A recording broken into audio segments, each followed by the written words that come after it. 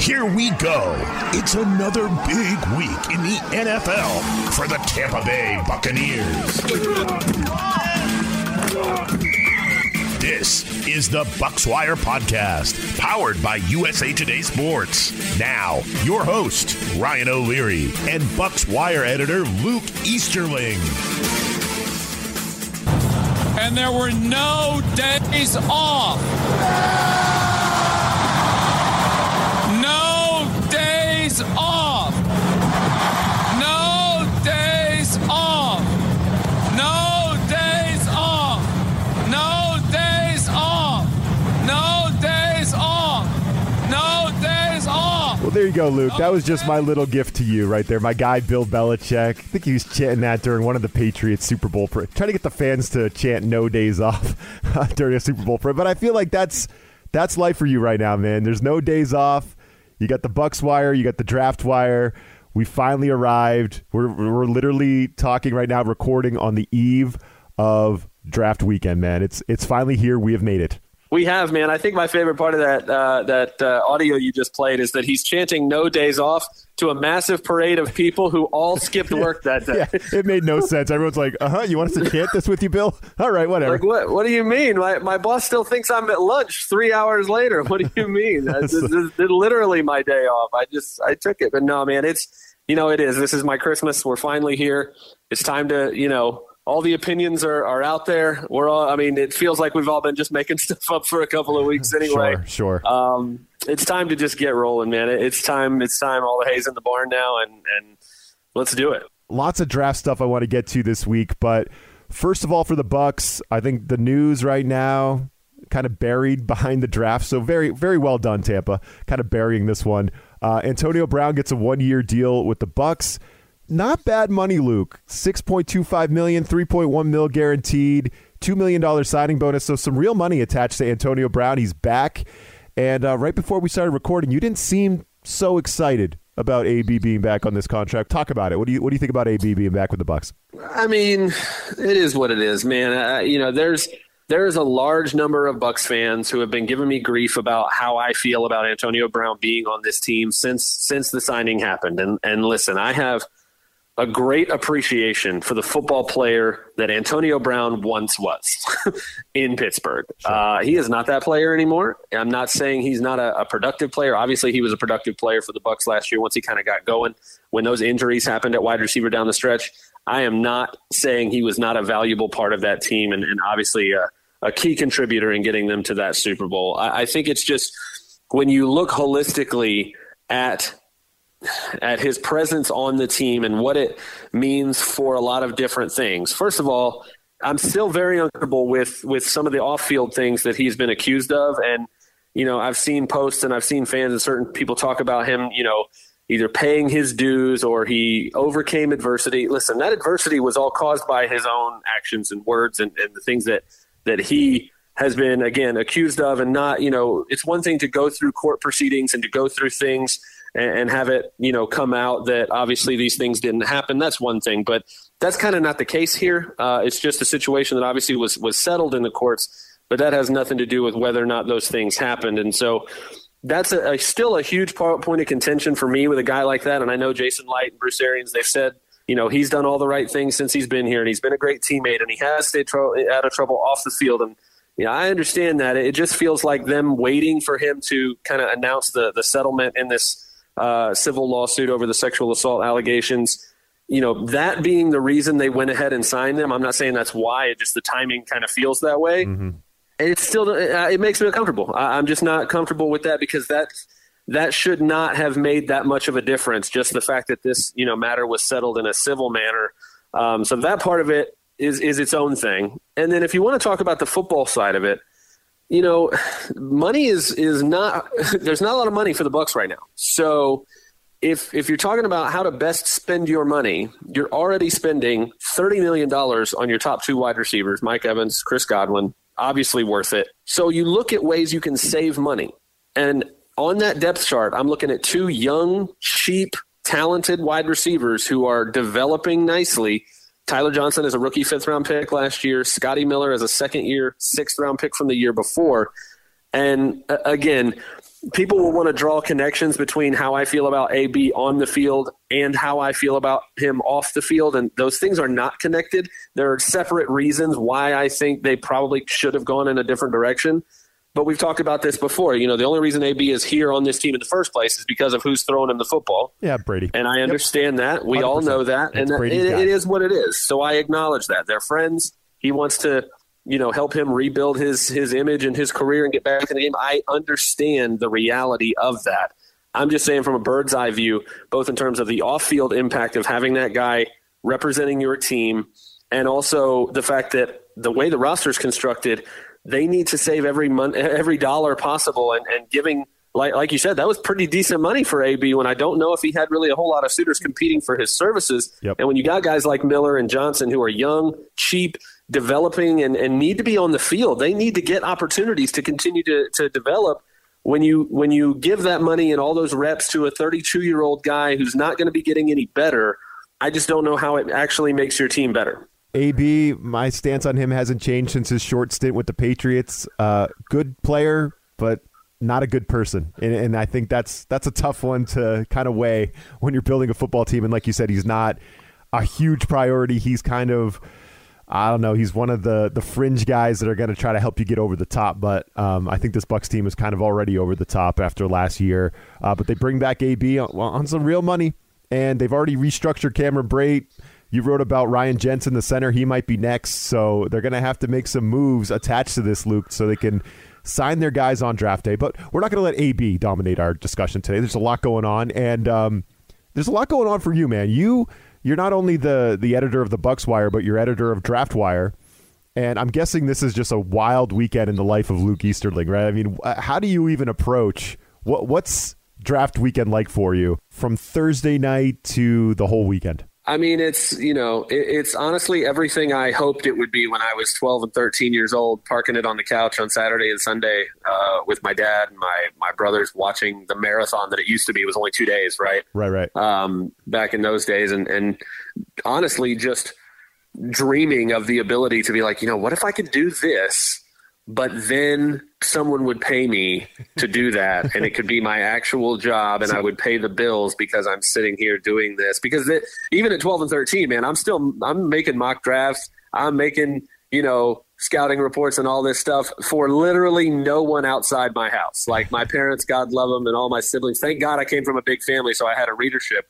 So everybody's, telling me what a cool thing I wrote that no one will ever see outside this house. But I would literally go to church and find people who were rooting for other teams. We grew up in Tampa here, so we're Bucs fans, but I would literally make draft guides for that one guy who's from California who roots for the 49ers and the one guy who's a Steelers fan. And that was my childhood. Okay. So that's awesome. So the fact that, and this strikes me at least a handful, half a dozen times throughout the pre-draft process when things start to get really busy and I'm up late and I'm, cranking out content and I'm trying to write through something. And everybody has it. No matter if you love your job or not, you're always those moments where you're like, man, I'm tired. I'm trying to crank this out. I'm trying to do this. And there's always that moment where even though you love what you're doing, you're like, man, this is work.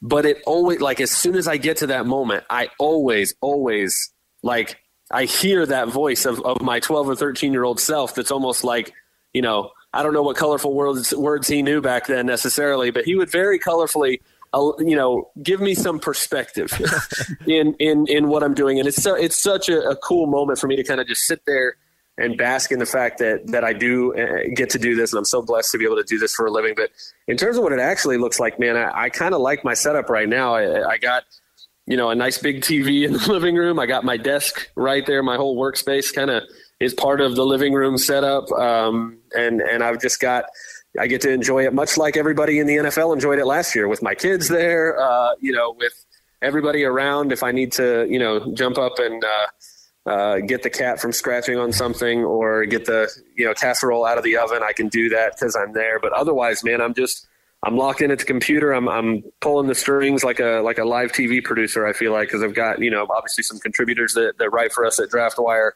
We're, lots of Excel spreadsheets tracking, picks and assignments and who's doing this, who's doing that.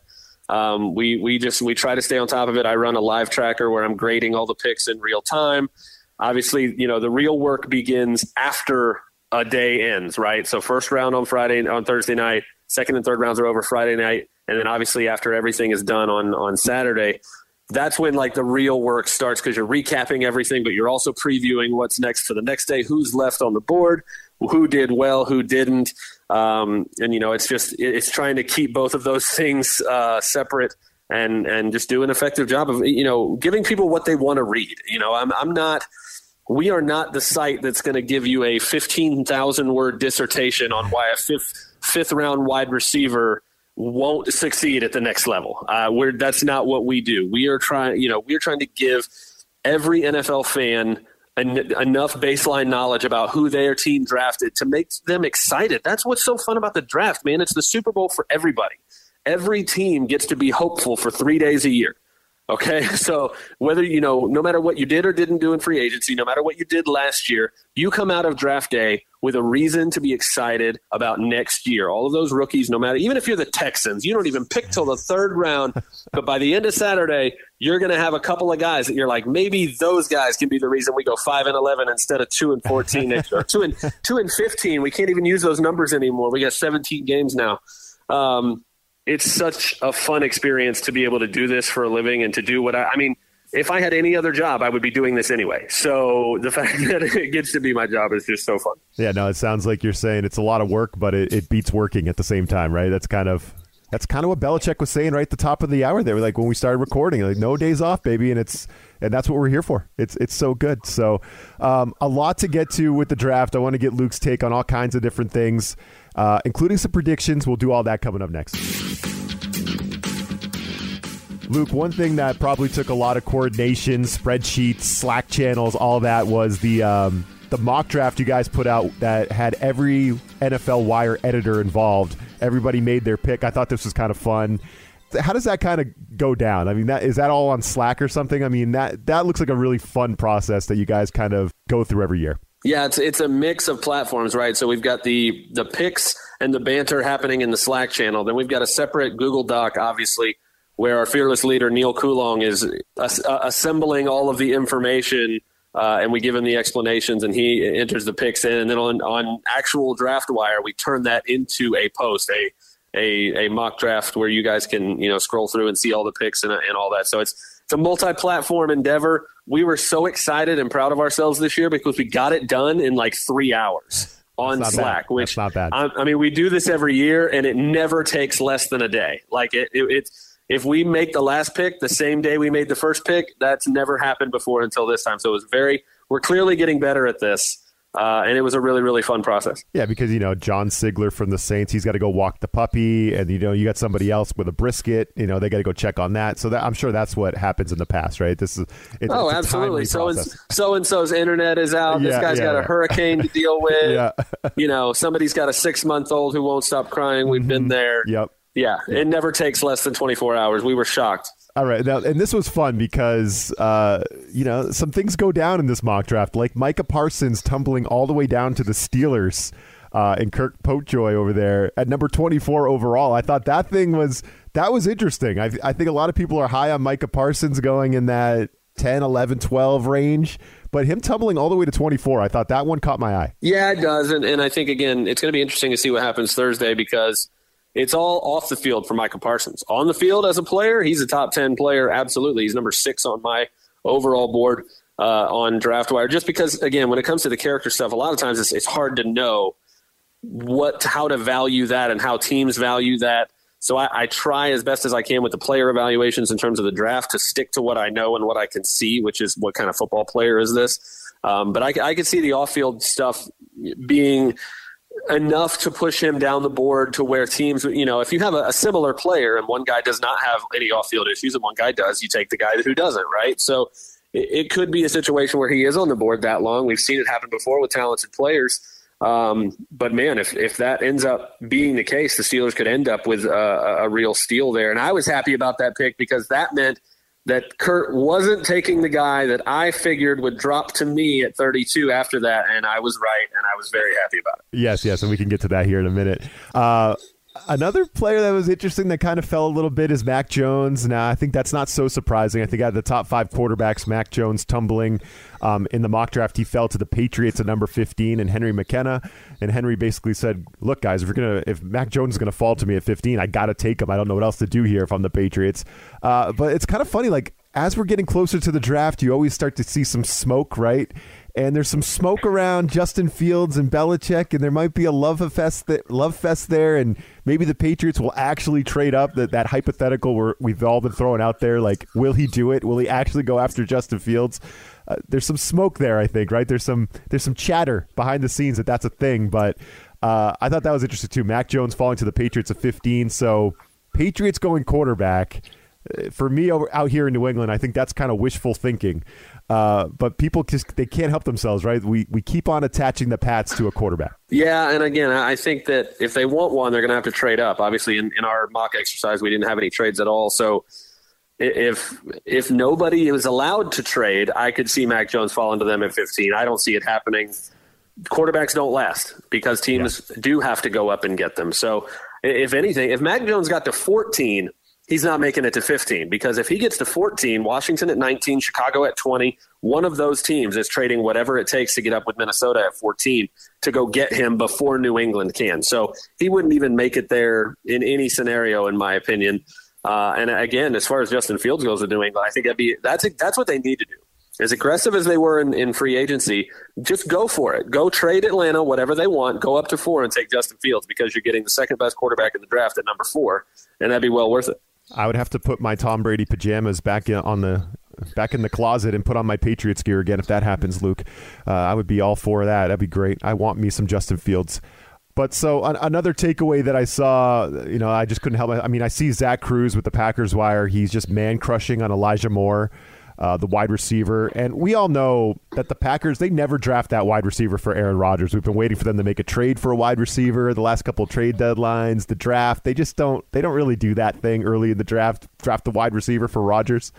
And even Zach, he loves Elijah Moore, Luke, but he goes with Alex Leatherwood, the Alabama O-lineman. So Zach couldn't even talk himself into Elijah Moore in your mock draft. I found that hilarious. I mean, some people get cold feet when they're on the clock. You never know. I mean, you gotta be convicted about your guy, and you gotta be willing to put the money where your mouth is, right? So maybe he doesn't love Elijah Moore as much as he thinks he does. I feel like it just happened this week. Like all of a sudden on Twitter, he just started tweeting about Elijah Moore, and then he mocked him to them in his Packers mock draft. But he didn't pick him in the NFL Wire one. I just found that. I don't know. There's something interesting about that. I'll have to give some crap about that behind the scenes. Yeah, it was a really fun. Again, I'll have to screenshot the Slack channel for you, because it was hilarious to banter back and forth with everybody. Oh, I bet. And then I think the Broncos at number 9.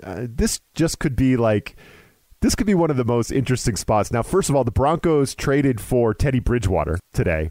So the day before the draft, they have traded for Bridgewater. They only had to give up a 6th-round pick. And Carolina's paying almost the whole salary. So, I mean, that worked out pretty nice for Denver. So if you're in a spot with the Broncos at number 9 and Justin Fields is on the board like he was in your mock, you got a chance to take Fields, but I don't know if that's likely now that you got Bridgewater in the fold and you still got Drew Lock. And if you're not taking Fields, Patrick Surtain is just sitting there and it's just screaming to me to pick Patrick Surtain, right? So, I mean, you could trade with the Patriots if you want to and let the Patriots draft Justin Fields and get some draft capital that way. I think there's all kinds of options. The Broncos at number 9, I know the Falcons at number 4, they're very, very interesting. The draft's going to fall a certain way based on what they decide, but I think Broncos at number 9 could be a really fun turning point in the draft as well. Yeah, you mentioned Atlanta too. There are these turning point picks, right? I think it starts at 4. Something I just wrote for Draft Wire just a little bit ago about how that's kind of where the draft starts, no matter who the 49ers take, because it's going to be a quarterback. But 4 with Atlanta. I think the next one is 7 with Detroit, depending on how the next few picks go. If we see kind of a run on quarterbacks early and then a run on pass catchers where it's Pitts and Chase and maybe Waddle, if they end up at 7 and all those guys are off the board and they're looking at maybe Penei Sewell from Oregon, the offensive tackle, but if that 4th, 5th quarterback is still on the board, and if it is, especially if it's Fields or Lance particularly, I think the Lions are probably trying to get the heck out of that pick. And again, the closer you get to 15, the more likely it is that the Patriots could move up without paying as much. The closer you get, again, the closer you are to teams like Washington and Chicago at 19 and 20. Once you get outside the top 5 and closer to the top 10, it becomes cheaper. So I think the Lions could be an interesting spot to move off there. But to go back to the Bridgewater trade, this is interesting in how it relates to both how I feel about the Lions and the Panthers quarterback situation. Look at those teams, 7, 8, and 9 in this draft. They just traded for Jared Goff, Sam Darnold, and now Teddy Bridgewater.